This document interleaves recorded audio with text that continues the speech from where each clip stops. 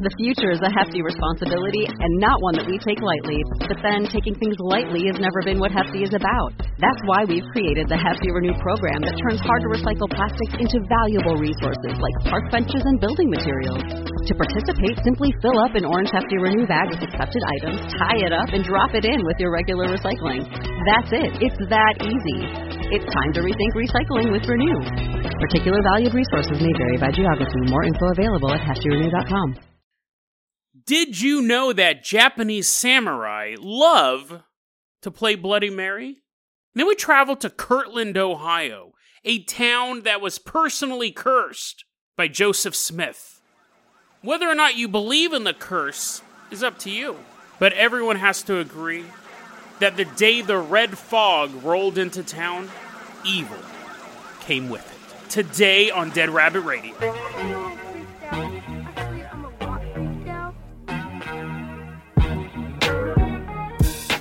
Hey everyone, welcome back to another episode of Dead Rabbit Radio. I'm your host, Jason Carpenter. I'm having a great day. I hope you guys are having a great day too. I'm a little sleepy, so I'm drinking a Diet Pepsi. I get 2 of these a day. Probably should have drank it before I record the podcast, but this is life. And you know what's also life? You know who else is living?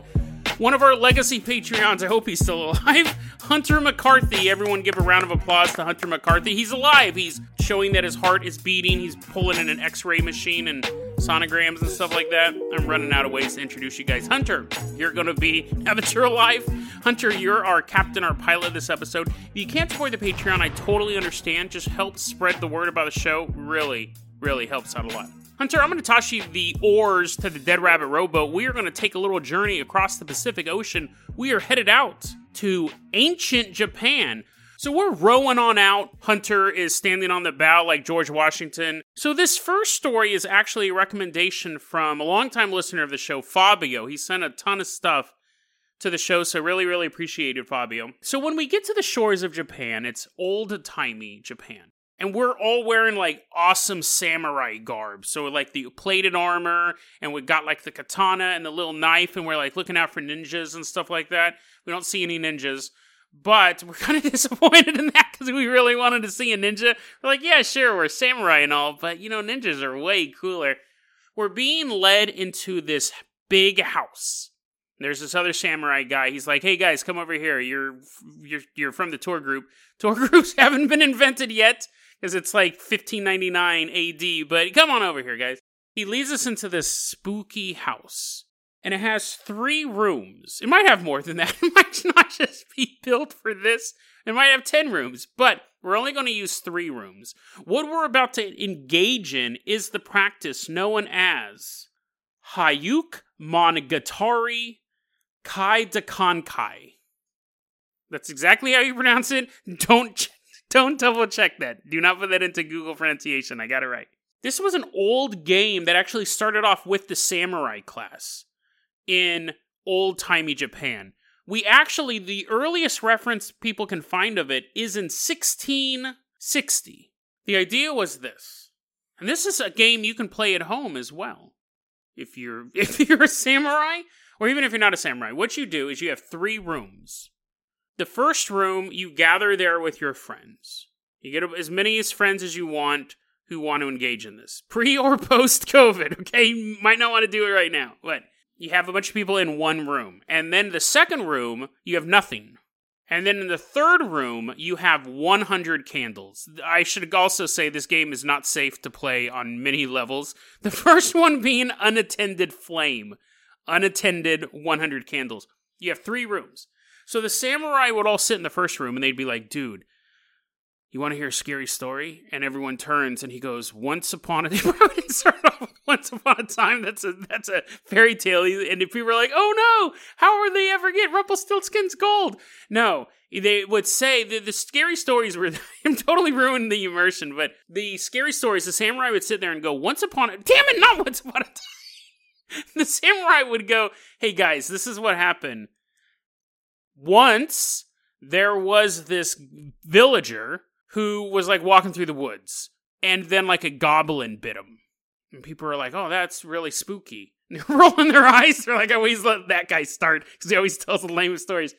And then the storyteller, whoever told the first scary story, Oh, no, I should say this too. This has to take place. I forgot this detail. This episode's start getting off to a great start. You have to wait to the darkest part of night. So you can't be doing this at 3 in the afternoon. So it's like 2 in the morning. I guess I should have started up. Spooky, 2 in the morning. There's an owl screeching. Are there owls in Japan? There's one now screeching. The wind. Wooden shoes. Clock, clock, clock, clock on whatever Japanese house floors are made out of. I'm going to assume wood, but their walls are made of paper, so I really shouldn't assume anything. Lup, lup, lup. Where was I going? Oh, yeah. So now it's become Architectural Digest podcast. You have the samurai tells a scary story. And everyone goes, oh man, that was super scary. And then the samurai who tells the first scary story, it's the darkest time of night, has to leave the room with his fellow samurai, walk through the empty room, get to the... Damn it, I forgot another detail. Anyways, they're going to get to the room with the candles.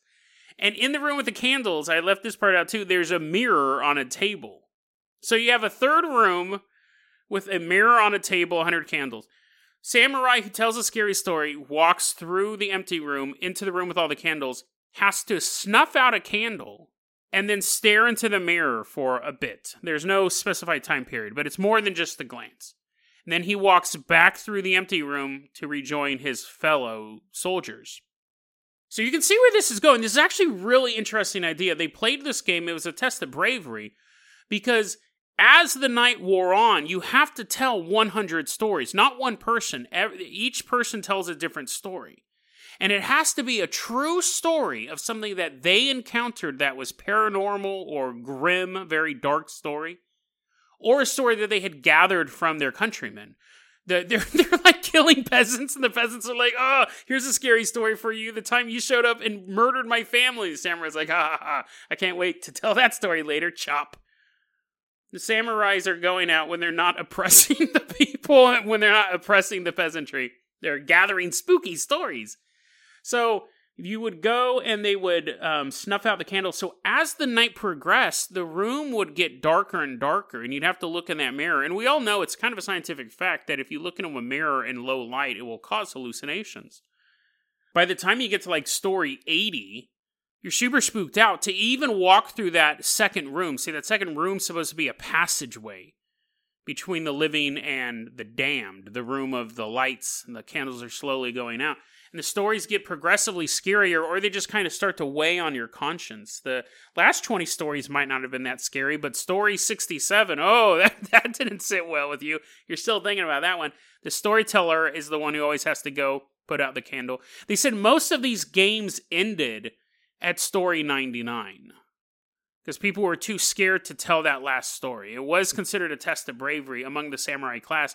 In 1660, there was a nursery story written about this. The tradition had already existed, but that's when it went mainstream.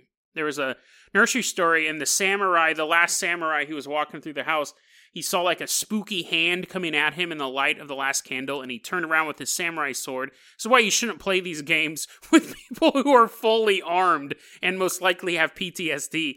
He sees this spooky hand coming at him from the darkness, and he swings around with his samurai sword to cut the hand off, and it was a spider.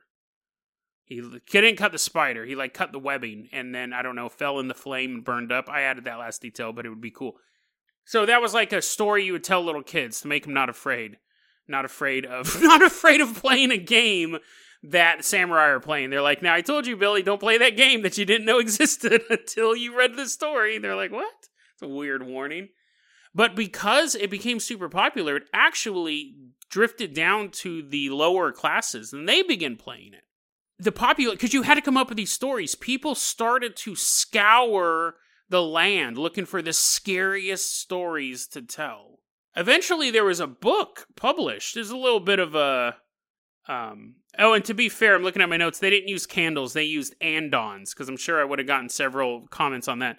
It's a Japanese light, but it's basically a candle in a paper box. So in 1677, there was actually a book published called 100 Tales of Many Countries. And these were stories that had been gathered around the world. Spooky tales to scare people. People couldn't find enough stories to tell, so they had to start selling books, supplements, like D&D supplements to take care of it. You can play this game today. I've seen variations of it where you can do it in one room, No, you would need 2 rooms at least. You need to have 1 room, and you don't need the second room with the passageway. They said you can do it with 1 room. I guess you could do it with 1 room and just the candles in that room. Whether or not it's 1 room, 10 rooms, 3 rooms, the traditional 3 rooms, you can play this game. The problem is I was not able to find any cleansing ritual for it.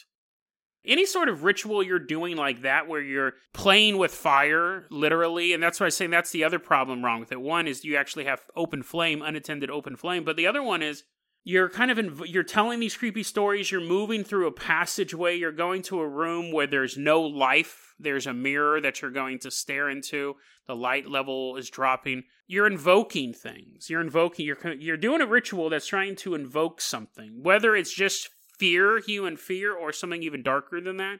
There's no banishing ritual, there's no cleansing ritual, so it seems fairly dangerous from a metaphysical aspect, and then just from a regular physical aspect with all the unattended flame. But it is a game you can play if you're willing to take both of those risks. Try it. I think also you might want to pare down the stories. 100 stories is a lot, because you know you're going to get that one guy who starts describing that novel he's been writing since junior high. He's like, first off, let me describe the world. Let me do the world building. And you're like, ah. He's like, the unicorns and the vampires have been at war for 1,000 years before this story. You're like, is it spooky? He's like, yeah, kind of. So maybe cut it down to like 50 stories or 20. Because the less stories you have, the less candles you have, so it's safer that way. But if you feel like playing it, there you go. The samurai did it, and you could do it too. I don't recommend doing it. I don't recommend doing it in a paper house. But if you feel like you wanted to invoke a dark spirit by telling spooky stories, there you go.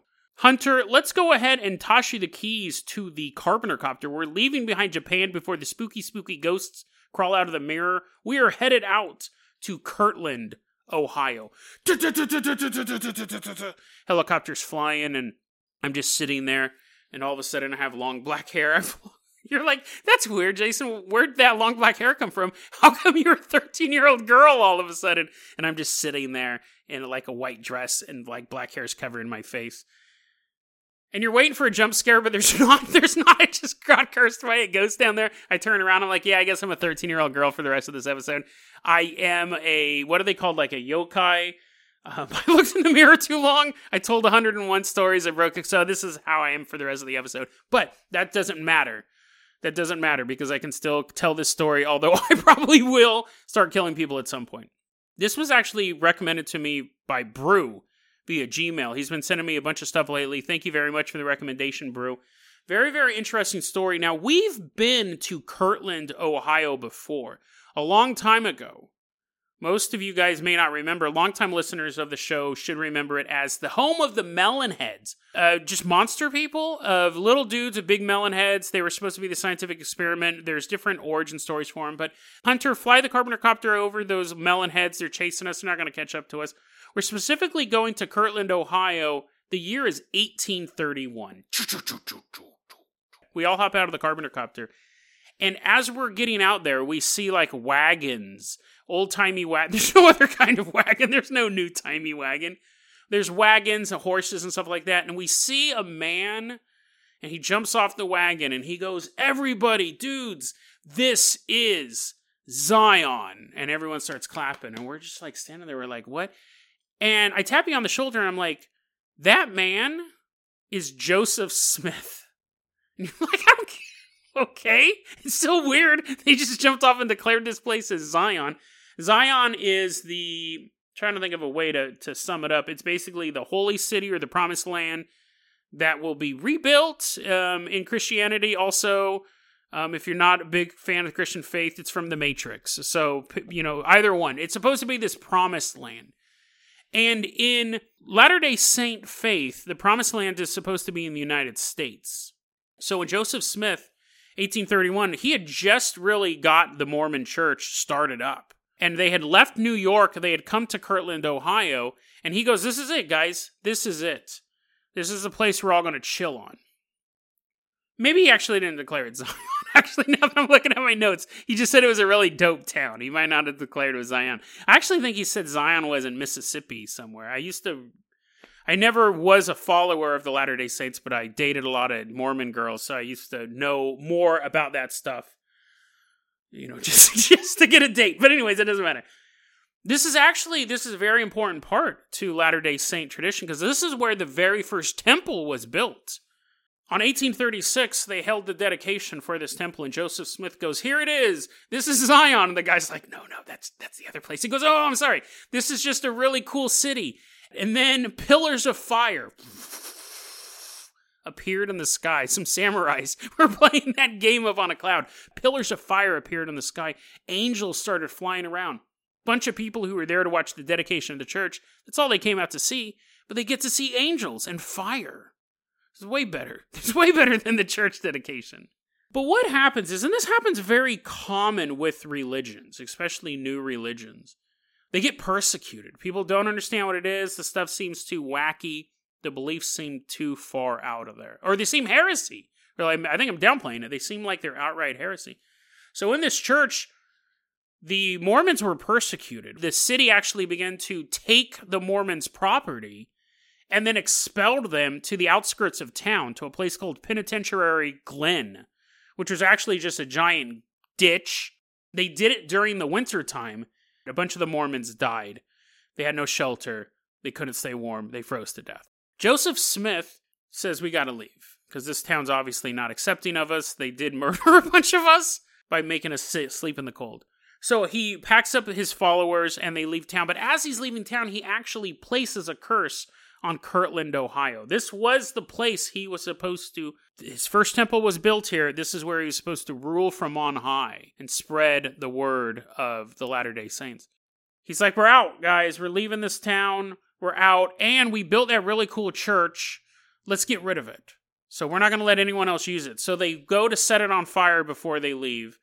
And the church won't burn, no matter how hard they try. I don't know how hard they try. Joseph Smith's like just kind of singeing the corner of it. He's like, "Oh no, it won't burn. Oh well." They're trying to burn the church down, burn down the temple, but all of like the flames are going, all the flames, like everything they set on fire is blowing away, and it lands on a Methodist church next door, torches it, completely burns it to the ground. At that point, Joseph Smith's like, "Okay, we gotta leave." Like, okay, we're done. But there's still a curse on this town. Now, that curse story has been around for decades, or really a century at this point. People in the town still think that it's cursed. It's a very small town. It has a population of about 7,000 people, but you'll see reports of like ghost stories, weird crimes. Some kids were skinny dipping, and this woman goes, "Stop skinny dipping!" And their kids are like, "What are you going to do about it?" She threw dynamite into the lake. I mean, it's basically like Derry from the It novel. It's just a bunch of weird people there. Sorry, Kirtland, Ohio listeners, but you guys know what I'm talking about. All of those were just weird anecdotes. People heard about this curse. The Mormon Church actually has moved back in. There's like 4 different denominations in the area. It's a thriving center because that is their first temple. They were able to kind of reclaim that land. But whether or not you believe in the curse, you knew something was different the day that the red fog rolled into town. There's a lot of different sects of the Latter-day Saints. One of them is the Reorganized Church of Jesus Christ of Latter-day Saints. And in the 1980s, there was a man named Jeffrey Lundgren. He was a member of that church, and it's a more liberal, has a more liberal view of the text. So they allow women ministers. They preach about gay rights and things like that. So you had that's going to cause a little bit of an issue with some of the people who are more conservative in the church. And that's just the nature of everything. And that was Jeffrey Lundgren. He was actually had a more conservative view of how the church should be run. But for now, he's a member of the RLDS. And he actually works at the Kirtland Temple, that original temple. Now it's run by the RLDS. And he does tours through the temple. I don't know how big the temple is. He's just like, here's a room. Okay, we're done. Here's a pew. But anyways, he gives tours, and he also teaches Bible study classes. So even though he doesn't agree with everything, he agrees with most of it, and it's a job. And it's a way for him to find like souls. Because not everyone agrees with these new views of the RLDS. So during his Bible study classes, he's actually kind of talking to people, and he's like, hey, yeah, that stuff they're talking about is cool and all, but, I have a different interpretation. People go, oh, that's interesting. I'm just on the tour group, but tell me your interpretation. He also, because that's just one thing, and that's fine, freedom of speech, he also began embezzling money. There's no such thing as freedom of money. You don't have the right to just take other people's money. The Kirtland Church finds out that he embezzled between $25,000 to $40,000. So they're like, we should have caught you. We should have caught you with the $25,000, but we didn't. You might have hit $40,000. They fire him. He's like, fine, whatever. Your church is kind of lame. And I got like 20 people to come with me. 1987 now. This is where we get classic cult behavior. This is just like the Anthill Kids. This is like Jonestown. Him and his followers rent this large farmhouse. And almost all of them live in it. There's about 20 people living in the farmhouse. They got this big barn, probably a couple cows and chickens running around. One of the things is you have to give the money to Jeffrey. Very, very common thing. You go out, you work, but you sign your paychecks over to Jeffrey Lundgren. You also got to call him Dad, which is just weird. Everyone's doing this, everyone's following the program, except for one family. But they're pretty devout, so Jeffrey kind of lets it slide. They don't live at the farmhouse, and they're not giving him all of their money. Because you have this member named Dennis Avery, and he goes, listen, I got 3 kids. Like, I'm going to give you a bunch of my money, but I can't give you all of it. And he sold his house. I think he lived in Mississippi or Missouri. He sold his house to move to Ohio, to be a part of this church, to be a part of Jeffrey's church. And he kept some of the money for himself. So Jeffrey was a little suspicious of Dennis. But what are you going to do? You're running a cult. You're a busy man. 1988, of course. So his church has been in operation for about a year. And of course, the sermons become more apocalyptic. End of days, at any point, we're the chosen few. We're going to stand against the inequities of the world. I think I used that words correctly. We're going to take out the non-believers. We alone will be at God's side. We're part of the 144,000 that will ascend to heaven.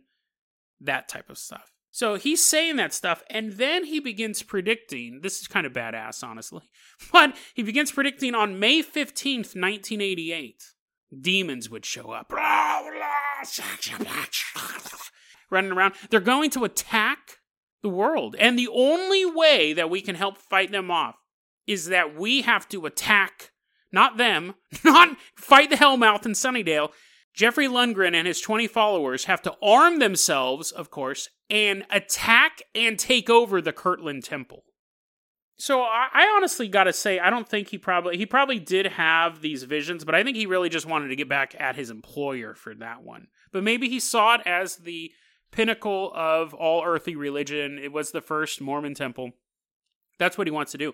Now, around the same time, this is one of those interesting stories because fate, law enforcement, and tragedy keep intersecting each other. Around the same time, before May 15th, see, they have to do this before May 15th, attack the temple, the police start getting tips that, hey, people keep shooting guns off at the Lundgren farm.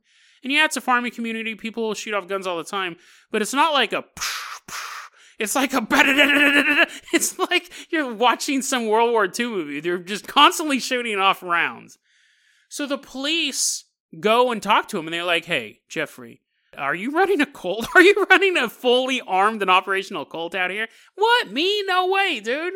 He's like kicking the guns away with his foot. They're going off as he's kicking them. He's like, no, not me. Those are other weird noises. I ate some bullets for breakfast. The cops leave, and so he gets scared. He realizes, okay, they're on to us. We can't actually lead an armed attack against this church now. So that actually prevented that assault. So that was early in 1988. But then we're coming up to October 10th, 1988. And at this point, like, people are fully aware that he's running a cult. Whether or not he's arming these guys to do anything crazy, all the talk in town is that this guy is bad news.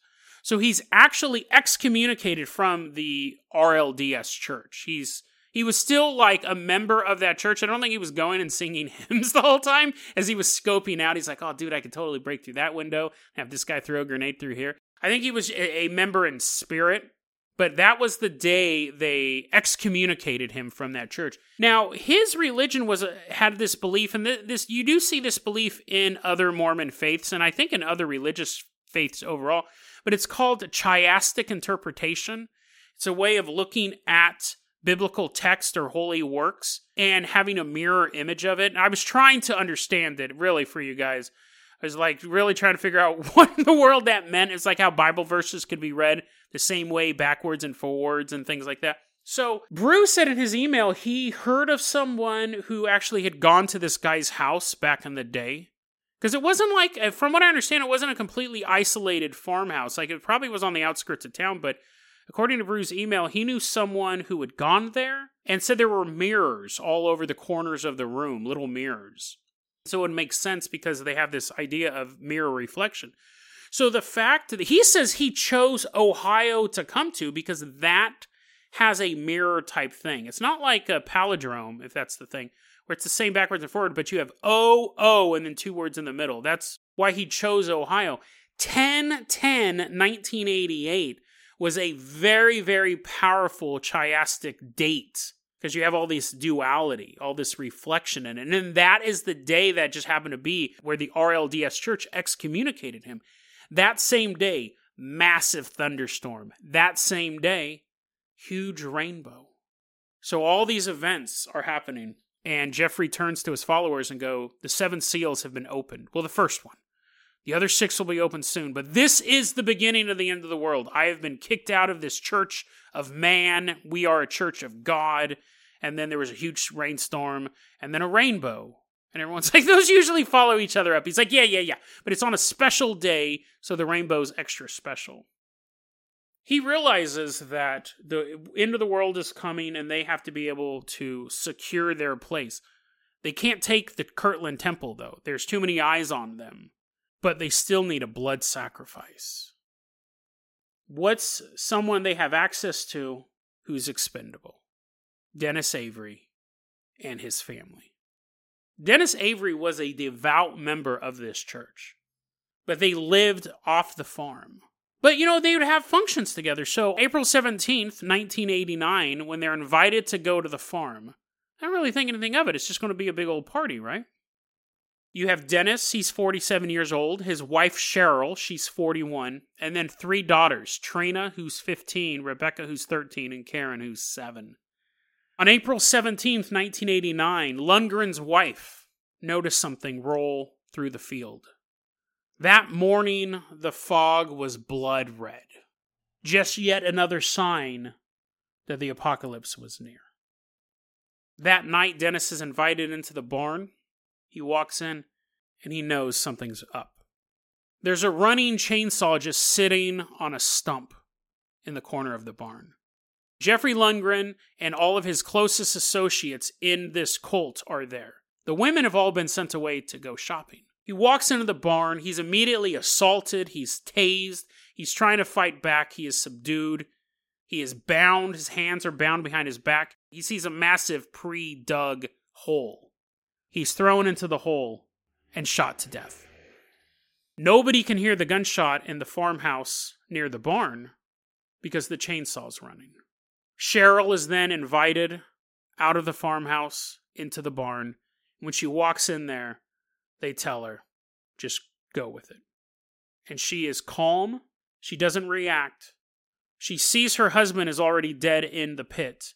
Without a word, they bind her arms behind her back, throw her into the pit, and shoot her. They then do that same action with their 3 children. Karen, the 7-year-old, was the last one to be taken to the barn. She was given a piggyback ride out there by a cult member before she meets the same fate as the rest of her family. The pit is covered up with dirt and lime. The sacrifice has been made. Whatever happens now, their place in heaven is secure. That's what they believed.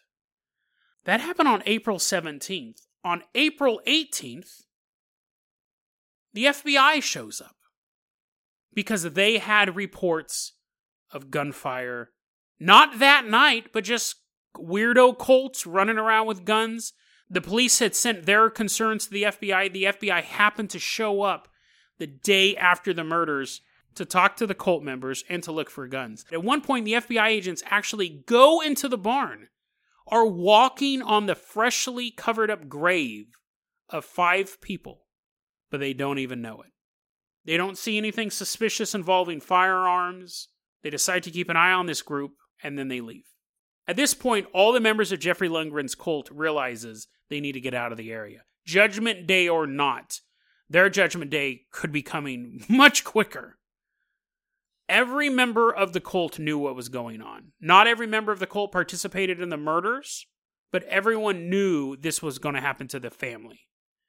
So they all picked up and they went to Missouri, and they began splintering off from there. That happened in April. December 1989, a cult member actually approaches authorities and says, guys, you might want to go check out this barn in Kirtland, Ohio. You're going to find a family of 5 buried in there. Why did he turn on the cult? Did he have all of a sudden a moral change of heart? Did he figure out that he didn't want to be part of this? No. Jeffrey started banging his wife. Jeffrey wanted a second wife, and he took this man's current wife as Jeffrey's second wife, and something as small as that broke this cult. I mean, it's not small if your wife's getting taken, but if Jeffrey had just been able to keep it in his pants, they probably could have gotten away with it at least for a little bit longer. They discover the bodies. Massive manhunt goes out. On the California-Mexican border on January 7th, 1990, Jeffrey Lundgren and his wife are arrested. Jeffrey Lundgren's wife and his son and 10 other members were indicted. A lot of them took pleas. Jeffrey got sentenced to death. His wife, his son, and 2 others got sentenced to life in prison. They weren't going to get out. But a lot of them have been free since 2010. Now, some of them got like really minor charges because a lot of them were taking plea deals and ratting out Jeffrey and the inner circle. But a lot of the people who are involved in this are free now.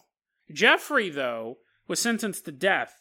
But he goes, you guys can't kill me. Not because he's some sort of immortal god, because he's the one true man on earth with a connection to God. He says, you can't kill me because I'm too fat. You can't give me a lethal injection because I'm so fat. It would be cruel and unusual. I mean, it's not like you could throw me in a pit and shoot me in the head and then throw a doppelganger of me and shoot him in the head and watch me watch my own family die as I'm dying on top of my body. That's fine. But it would be cruel and unusual to give a fat man a drug that will knock him out and then stop his heart. But the court goes, that's kind of stupid. That's kind of a stupid excuse. Get on a treadmill. We're killing you anyways. He was executed on October 24th, 2006. And an interesting little side note to this whole story, I thought this was fascinating. I was reading this article, I think it was in the Huffington Post. They were interviewing Ronald Luff. He was the second in command of this cult, and he was the second in command during this murder. He's in prison for the rest of his life. There was a quote here from him. It said, quote, "A guard once asked me what it was like to be brainwashed. I immediately responded, it's a lot more captivating than this place." Even though he was physically trapped in a prison and couldn't leave, that was more freedom than being brainwashed under the thumb of this cult leader. I thought it was a really fascinating look at being brainwashed and what it's like to be on the other side of that. He realized that now. He's like, wow, I was such a prisoner of my own thoughts. But he did participate in the murder of 5 people, and he rightfully is serving the rest of his life in prison. You may scoff at the idea that curses exist, or may scoff at the idea that Joseph Smith himself was able to curse a town that has lasted all this time. That it was just coincidence that Kirtland, Ohio has this horrible mass murder, and there is cults everywhere. Mass murders everywhere. It's not unusual. And that's true. I mean, the curse part of the story could be apocryphal. Joseph Smith may not have the ability to actually curse an entire city for hundreds of years. But I do think there's another interesting takeaway from this. When you have a religious group that's bent on violence and looking for signs that they should commit that violence, there's always something that's left out of that equation. Satan can provide signs as well. The master of lies can also give you signs and symbols to make you think you're on the right path. So when you're looking for those indicators that you are doing the right thing, it's not enough to look for those indicators, but you have to think, who would benefit the most from me following this path? I believe they saw the signs. I believe they saw the fog. But I don't believe those came from any sort of divine power. I think they came from someplace darker and more menacing. They came from a source that wanted to see a family annihilated, and then even more families destroyed when their loved ones are in prison for committing this act. Darkness can pretend to be a beacon of light just to lead you farther down the tunnel until the light shuts off and you are all alone in the darkness. DeadRabbitRadio@gmail.com is going to be your email address. You can also hit us up at Facebook.com/DeadRabbitRadio. Take a sip of my soda. DeadRabbitRadio@gmail.com is also our DeadRabbitRadio@gmail.com is going to be your email address. You can also hit us up at Facebook.com/DeadRabbitRadio. Twitter is @DeadRabbitRadio. Dead Rabbit Radio is the daily paranormal, conspiracy, and true crime podcast. You don't have to listen to it every day, but I'm glad you listened to it today. Have a great one, guys.